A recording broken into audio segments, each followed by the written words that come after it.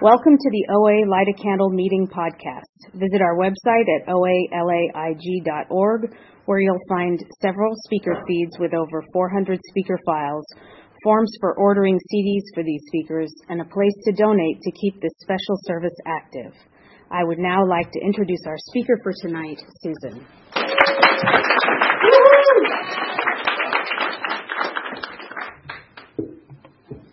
Hi, I'm Susan Kapost-Overeat, 100-pounder. Hi, Susan. I'm going to pass around some photos. Thank you for my water, whoever the water person is. Thank you. Okay, so first of all, thank you, David, for asking me to speak. I was trying to say yes when I'm asked to speak at a meeting unless it's physically not possible, like during the day when I have to go to work. So to get numbers out of the way, I first came into the rooms in the 80s. I didn't get abstinent until 1999. I've lost over 100 pounds. My top weight was 250, size 26 dress last time I looked. And I've been abstaining, obtaining, maintaining for just over 17 years through the grace of God and the 12 steps of Alcoholics Anonymous. So truly don't clap for me, because my own best thinking got me to the 250 pounds. And it took me a very long time to have that willingness to take action and ask somebody else for help. So that was my story of coming in and out of the rooms. Just to give you a little bit of background, I was always a chubby child, never as obese as I got when I lived on my own. But I was always chubby. I was always the girl in ballet whose legs definitely touched all the way down. There was no, freeway lane in the middle. They were right there stuck together. But it actually didn't play that many head games with me. I went to an all-girls school. I was very social. I always have been. I'm not somebody who hid when she was fat. I did well in school. I was always head girl and prefect. If you know anything about European schooling, that's you're voted in for. So I was always very popular. I did well in school. I've always done well in my jobs. So my disease didn't take me to that end of the spectrum. But was I comfortable? Was I happy? Absolutely not. Was I obsessed with food day in and day out? Absolutely. I was a great dieter. I've lost 100 pounds many, many times, but I couldn't stay stopped. And that was because diets, for me as a food addict, don't work, because there's a beginning and an end, and as soon as it ends, I don't know what to do with myself. Today I have, 12 steps that I, live by the principles of the program, I sponsor sponsees, and I go to meetings, and I stay in the center of the herd as much as I can, and a day at a time. That helps me stay recovered. So I never knew anything about 12-step programs, and when I moved here in 1982, I still didn't know about them, and I went with my cousin to a meeting and didn't understand any of it, really didn't like it. It was very, very uncomfortable. Wasn't used to talking about my feelings or hearing people talking about them, let alone having strangers hug me. So I went on my merry way. I have a lovely life here in America. Obviously, I've stayed a long time. And I do believe today that I was brought here to find these rooms, because I don't know that I would have found them in London. They are there, but I don't know that I would have been exposed to them. And it's pretty hard here to not meet somebody who's in a 12-step program, especially in LA, which is wonderful for all of us. It's certainly been wonderful for me. It's changed my whole life. My best friends are in these rooms. I have other good friends, but nobody knows me the way that people in these rooms know me. You can look at me and know what's wrong with me, which is such a gift, and a lot of people don't have that. Congratulations to the chip takers. Welcome to the newcomers. Keep coming back. It took me a long time to stay stopped, but now that I am stopped, I hope a day at a time that will continue. So keep on coming back. So I came to my first meeting. It was either the end of 1982 or the middle of 83. I can't really remember. And I didn't like it, and I went on my merry way. And I've done all the diets that you've done, legal and illegal. I've had my mouth wired shut. I didn't lose a pound because I am a good food addict, I found a hole in the back and I shoved food down it. And you can drink milkshakes and stay fat. It's not hard at all. But don't go and do it. And I also, of course, there was nobody who would do it, so I had it illegally done at some dentist's house, and he brought home equipment from his house and gas, who knows, but those are the lengths I would go to. I was willing to go to any length to get thin, but I wasn't willing to stop eating. I didn't really know how to. I just knew how to spend money to try and buy it. And here I don't have to buy it. I give money in the basket, which spreads the message, but you don't ask me for hundreds of dollars. There is no membership. There's no MVPs. There's no, nothing. There's no graduation, which is great because I do like to win. I don't like to study in between. I like to start and I like to get to the finish line. So that doesn't work here. The steps go 1 through 12 and you work each one, and there's a reason for it. So I continued on my way until the late 90s when I was getting sick and tired of myself. And as it says in the big book of Alcoholics Anonymous, which if you don't have one, I highly recommend you buying one. I ran out of old ideas and actually got really, really scared. I didn't want to be one of those TV shows. Not to talk about outside issues, there's a lot of different shows with all awful names if you're heavy, a lot of competitions, a lot of shows, and I knew that could be me. I knew I could easily fill up my couch. And there's that incomprehensible demoralization that every single time you start to eat again, and I would always bargain with myself that when I'd get down, okay, we'll never go back up to 150 again. That just won't happen. And I always say this because I didn't. I was always over it. I was never going to weigh 200 pounds, and I didn't. I went to bed at 198 and woke up at 203. So it was fine. I didn't do it. Being fat is very uncomfortable from the inside out. People aren't very nice to you. It's just my experience of being a fat person. We all come in here from different places. And I always say, I think people talk to me louder when I was fat. I swear. They really, really did. Or they just look at you and, how sad. And it is sad, but, oh well. So I continued on my merry way here, successfully in jobs, all of those things. And I would come in and out of the rooms. But I never stayed. I would sit in the back. I wouldn't talk to anybody. I'd slip out. I would make sure I came in at a time that you wouldn't ask me to read or do anything because I just had no interest in getting to know any of you. You had nothing to offer me. I just kept wanting to come back and hear that magic word. There had to be that one word that I was missing. So eventually what brought me to my knees was, surprise, surprise, a trip home to England, time with my family. And I went home my sister was getting married, and it was a horrible 10 days, and I ate my way through it, and it was really, really bad, and I had to come home in workout pants because I couldn't fit into any clothes. I gained, I think, 15 or 20 pounds on that trip, and I was only gone for 10 days.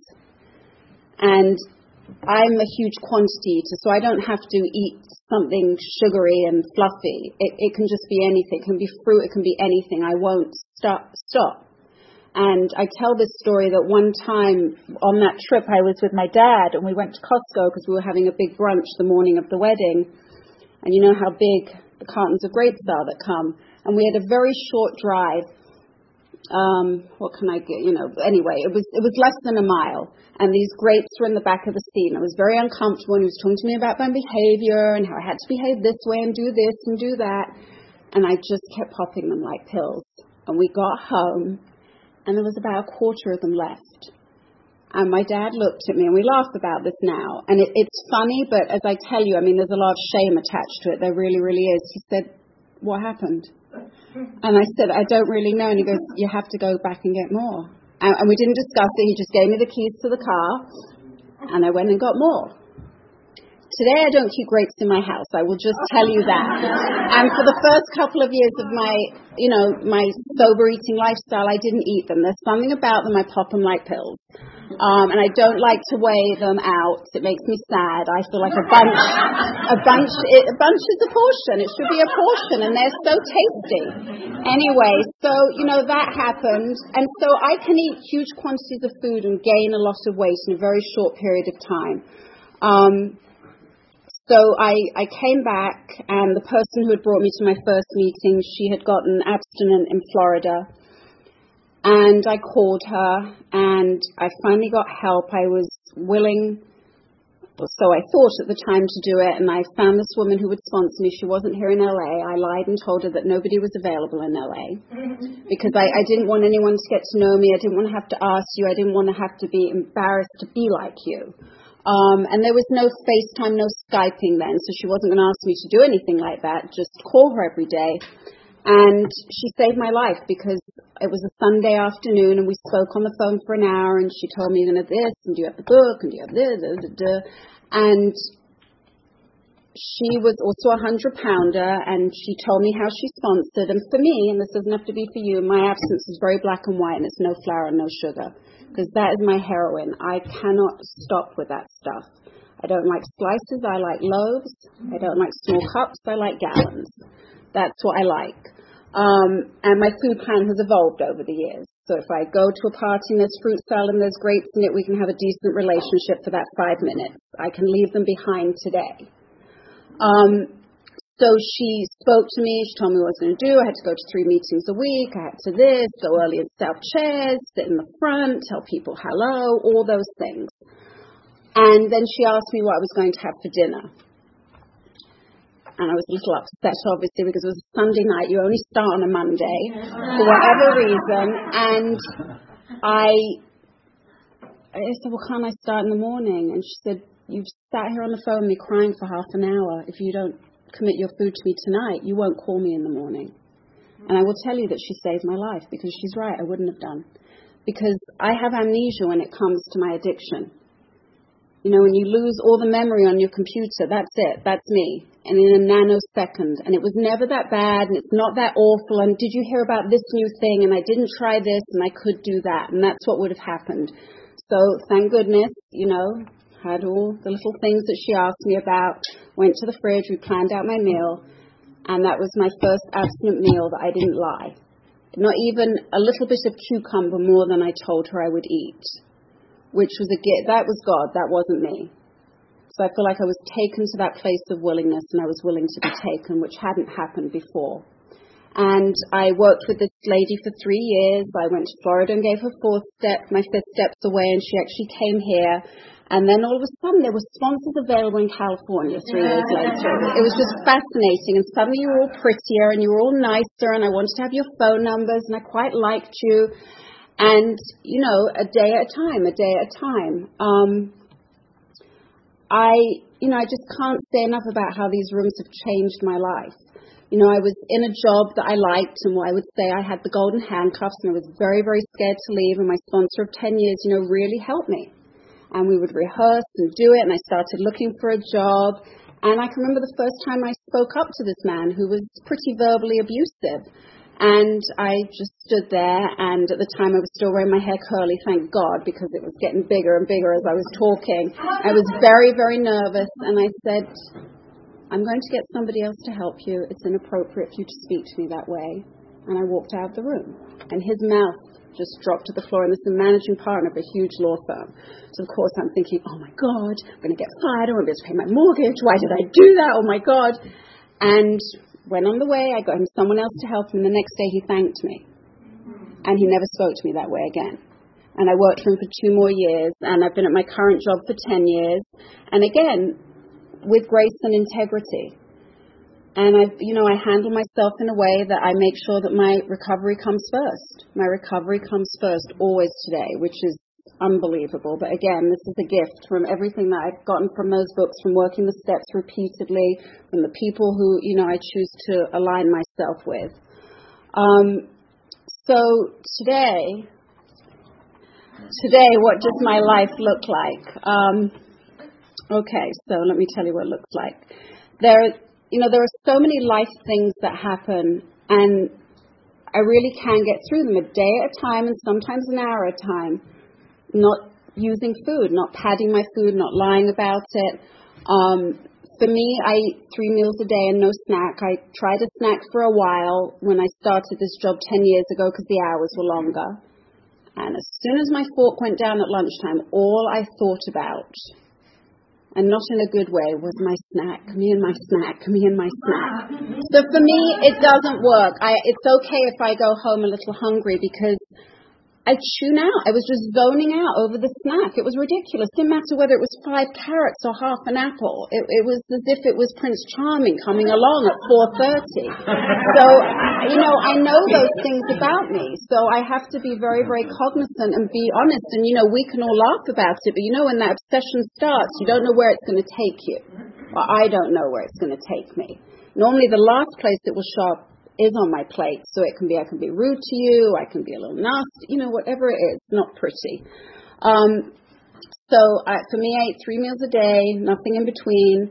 I sponsor people. I'm chairing the birthday party this year. You better all be signed up. It's going to be so fabulous. I'll pitch that to you later. And I have a sponsor. I've never been without a sponsor in these rooms. And I follow direction. I don't always like it. I always think, they don't know me. They've known me for 5 minutes. Why would you tell me that? But you know what? Same way that I tell my sponsees things. I don't have to know you. You can have different color eyes to me, different color hair. But if you have the same obsession of the mind that I have when it comes to food, we're going to speak the same language. So that's what I do. I speak to my sponsees. I work the steps with them. I take calls. I return my calls. These are things which for other people, I'm very A-type personality, okay? I'm going to just tell you that. So I am very boom, boom, boom, and those things are okay for me to do. And it's okay if it doesn't work that way for you. It really, really is. Everybody has their own path, and that is the great thing about Overeaters Anonymous. You don't have to eat the way I do. You don't have to weigh and measure your food. Whatever you have to do to just stay in the rooms and to, own your seat is okay. So that's what I do. What else do I do? I'm trying to think what else I do. Running out of things to say very, very quickly, which is very unlike me. My relationships with my family have definitely changed. And they haven't changed. I've changed. And that's mainly my expectations of them. We handle situations which used to baffle us. And I don't regret the past. I've made amends to the people who I've needed to. And, I have a sister who's 9 years younger than me. She's also in these rooms. And today I called her and she's in the middle of moving. And I just moved recently too. But she handles life very different to me. How's the mood? And she's snapping at me. On the phone. And I went, okay, I'm really glad it's going well. I'll talk to you soon. And I hung up. I will tell you for that nanosecond I wanted to rip her. Well, what's the point? How important is it for me to be right with her? It isn't. She handles stress differently to me. We have a different personality. So I'm able to let those things go. And then when I looked at my phone later on today, she sent me an apology for being snappy with me. If I would have snapped back, it would have turned into, a national war, and it would be going on for days and days and days, but there is no point. And, I like to win. I'm the oldest of 7 children. I am very bossy. I know clearly who I am, very clearly. So, I do those things today because I don't want to eat. Again, I don't want it to show up on my plate. That's why I do the things that I do. And, the food is normally the last thing to go. So I do all of those things. I pray and I meditate. I talk to God a lot. I read a lot of different literature, some of which isn't on the table, but it's also good stuff, or, OA or AA literature. Go to my 3 meetings. I don't really know what else to tell you. My life is good. The food doesn't talk to me today, which is kind of unbelievable. I'm able to host parties, do things like that, which I love, and the food doesn't talk to me. And that isn't me. Again, that's my higher power doing for me what I could never do for myself. And I have a very healthy fear of weighing 300 pounds, because 250 wouldn't even be the starting point. Again, I would blink. And I just don't think I have the energy, mentally or physically, to do it one more time. It took me till I was 40 to get abstinent. I'm 55 now. I don't want to end up back there again. I just don't. It's just too demoralizing, and I just can't imagine. My whole life would change. My nephew's going to be 17. He's never known me any other way. That's kind of astounding. I mean, it really is. He just knows that Mommy and Auntie don't eat sugar. And it's just, it's very sweet. But no, he just knows us no other way. And I always think about that. That's so baffling, because most people in my life, well, the people that I work with now don't, obviously. So if you are new or you're struggling, I hope that you keep coming back, whether it's regularly or not. The rooms are always open. Take phone numbers. Call the person you don't want to call the most. They'll probably be the one that will call you back. Thank you again for asking me to share. And I'm out of things to say. Okay, thank you. Now you get to ask me awful questions. Martha. Thank you so much, Susan. I really loved hearing your story. Could you share a little bit about your experience working 6 and 7 and like what defects you feel like have been removed and what you still struggle with? Yes. Martha's asking me to talk about steps 6 and 7 and how I've worked those. So if you are new, step 6 is up there on the wall. We're entirely ready to have God remove all these defects of character, and most of them show up when you do your inventory. And if you have a kind and loving sponsor, they often point it out to you if you aren't already aware. And then humbly, I might say, ask Him to remove our shortcomings. Of course, I'd like to tell you I have none, but I do, and I could probably give you a list of 10 right now. And today, when they come up, it's uncomfortable. It really, really is. Like this morning, I wanted to beat my sister up. I really, really did. And I wanted to, I knew that I could verbally assassinate her, and I know I'm pretty good at that.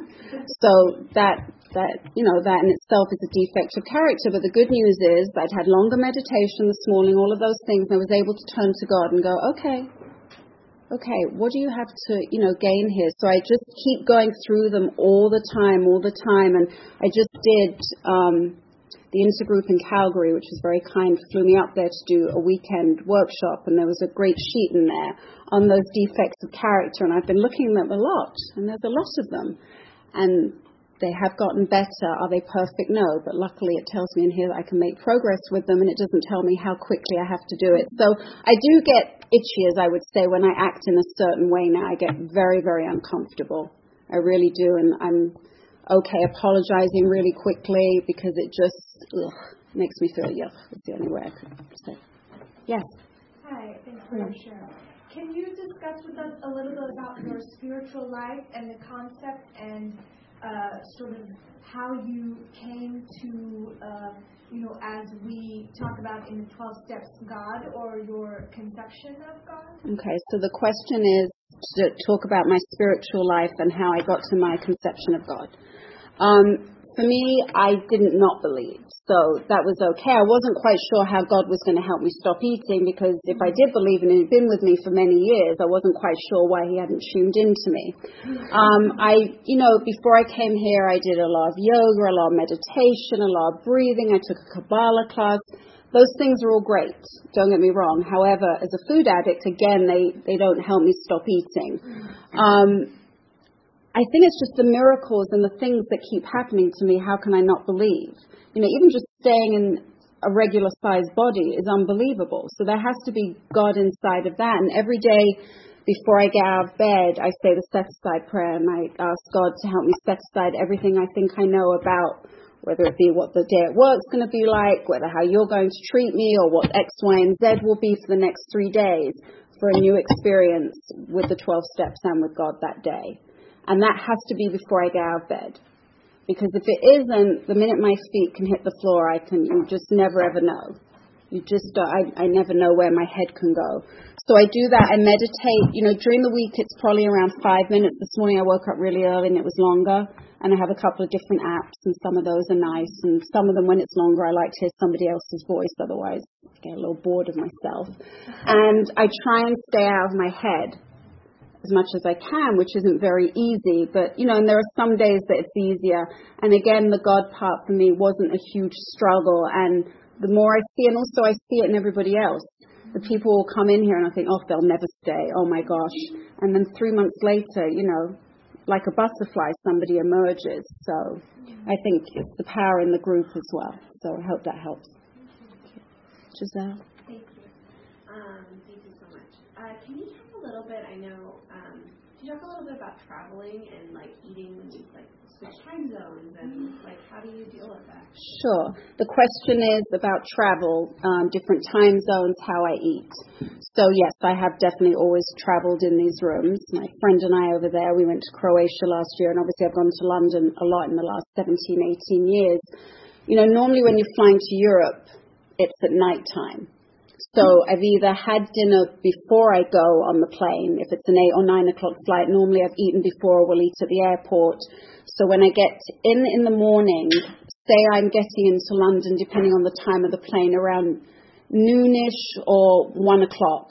So in the morning, when they wake you up, they give you a cup of tea, and often I'll take that always.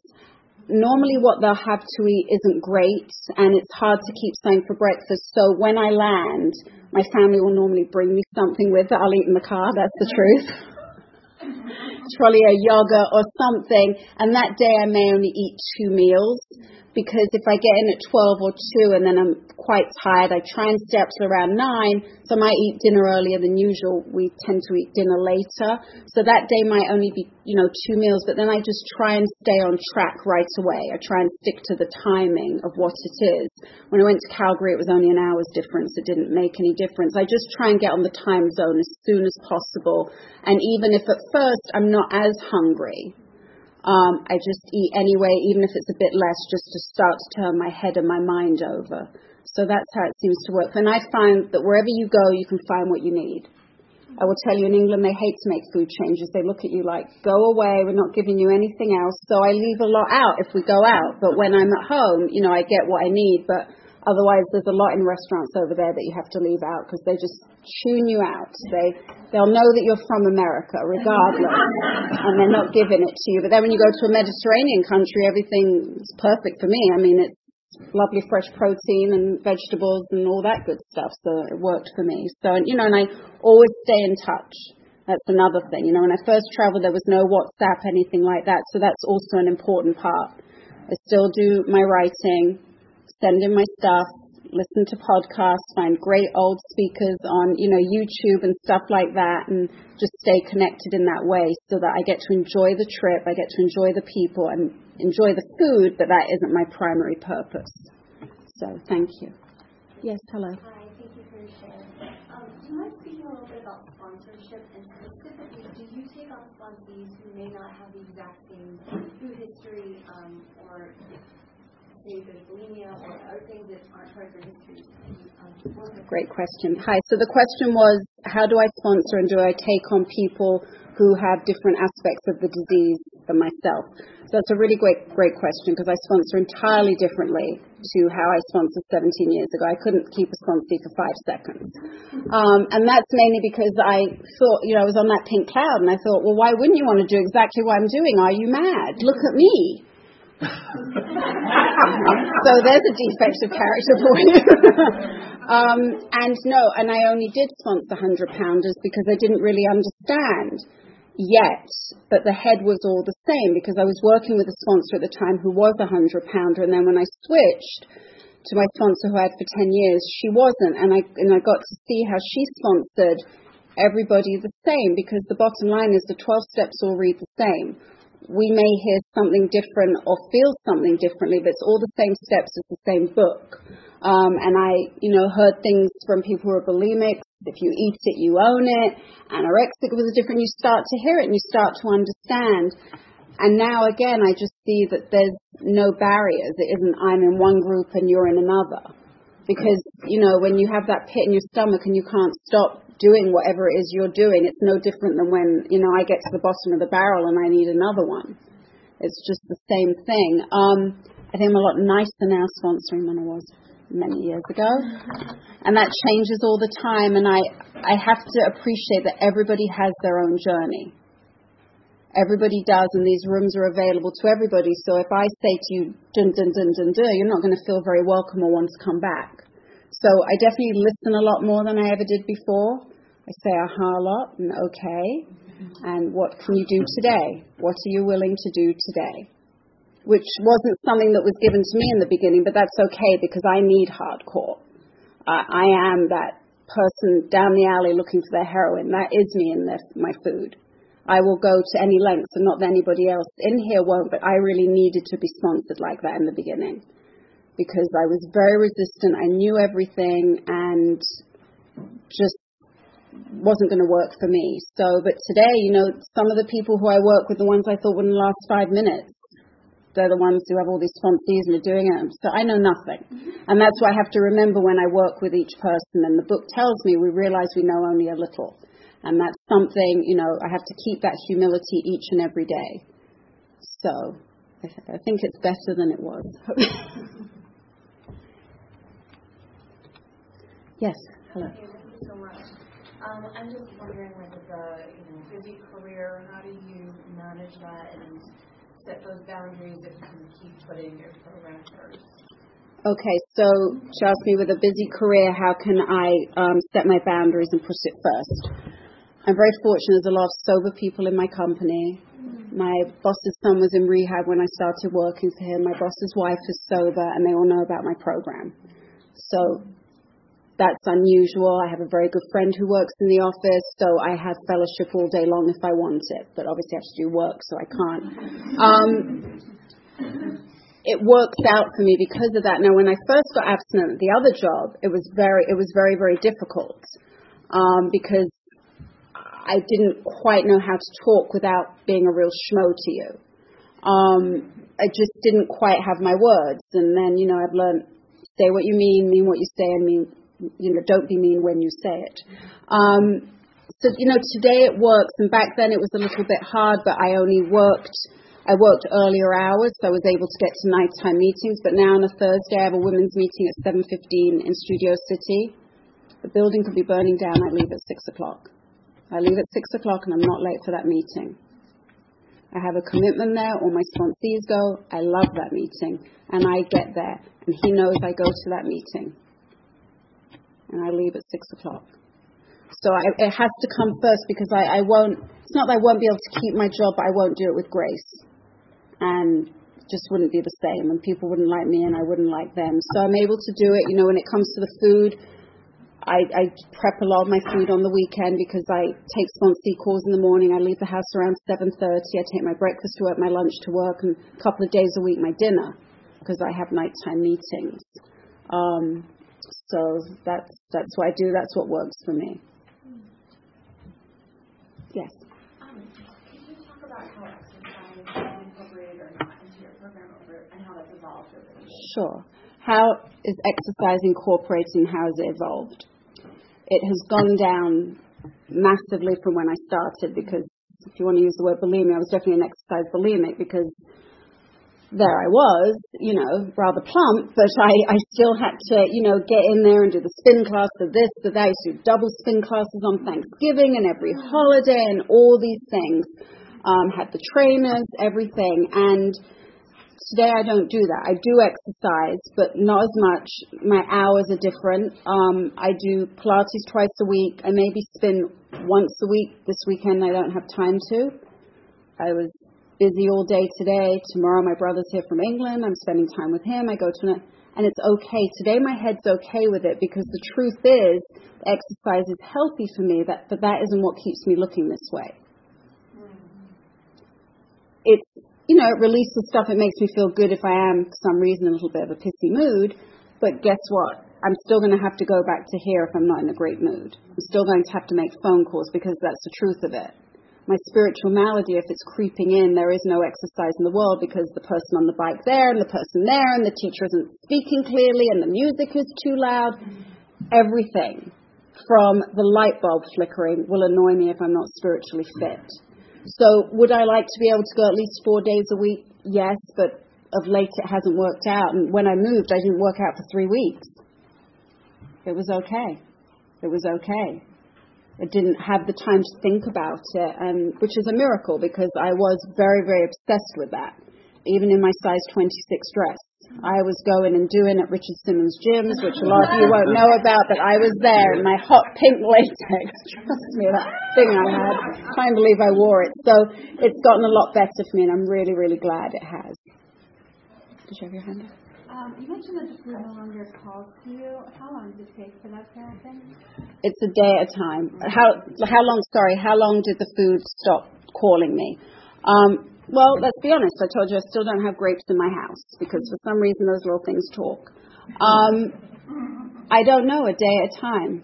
It says at the beginning of the big book, we are 100 men and women who have recovered from a seemingly hopeless state of mind or body. So I've gone on to read, and somewhere along the way, it hasn't bothered me. I don't know. For this 24 hours, it hasn't. Could wake up tomorrow and be different. I don't know. For me, I'm a planner, so I know what I'm going to do. That doesn't mean, life can take those turns. But as long as I turn to God and to my fellows before I turn to the food, hopefully a day at a time I'll be okay. It definitely takes time, and I was very much all about the food for at least 5 years, and very much about my body and all of those things. It's gotten a lot better, so just a day at a time, I guess. That's the whole thing. I don't know how it works, and I'm glad I don't. So again, keep working the steps, and somehow the miracle happens. Yes, Deanna. Thanks for your share. Did you ever, in the stretch of abstinence, have periods where you did overeat or made food choices that you didn't feel good about, or any circumstances that you did find triggering social events, restaurants, and if so, how did you get through that in recovery? Right. So the question was, have I in recovery ever overeaten, made bad choices, and have I gotten over that? Definitely whenever I'm around my family, I eat 50 times faster. And I am a fast eater, and I've gotten a lot better with that. I chew a lot more than I used to. I definitely have problems at certain events if something is, past and it isn't a meal, those kinds of things, or you don't always know what ingredients are in something. You think, something was weird in that. I don't feel great. Again, it's mainly with my family, so now I'll make a lot of phone calls. And it's when we're all together. It isn't even all individually. And again, I think it gets better. I don't feel like I'm missing out. When I was first in abstinence and I used to go out, I think, okay, she told me to cut this in half. Where is the half? Where is that halfway mark? And I couldn't take leftovers home because I didn't trust myself. So I used to pour hot sauce and salt all over them because I knew I wouldn't go back to it. People used to look at me horrified. It's not a good thing to do when you're on a date if they're buying you dinner, I'll tell you that much. But today, I can even share a meal with you. If we go somewhere that's a big portion, I would never have done that before.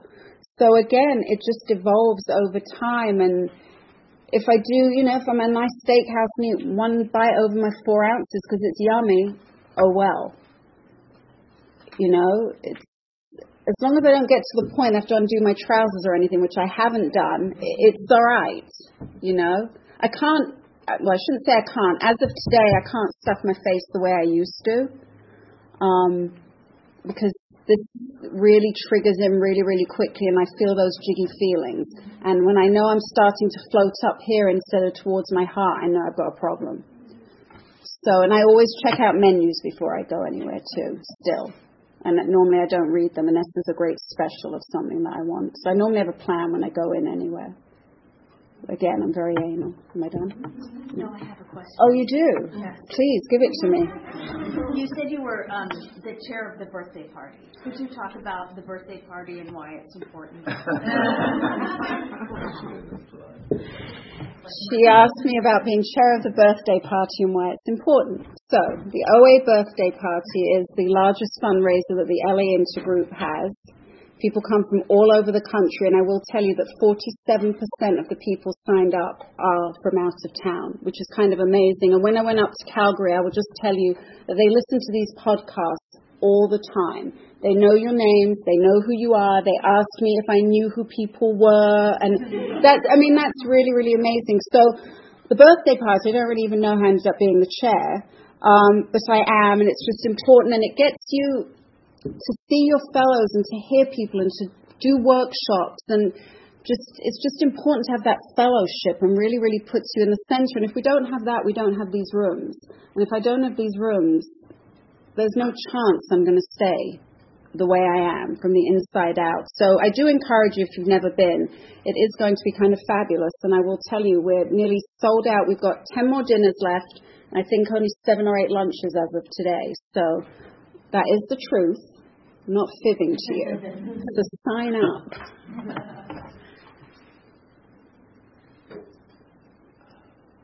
2 minutes or not? Oh, yes, go ahead. Hi.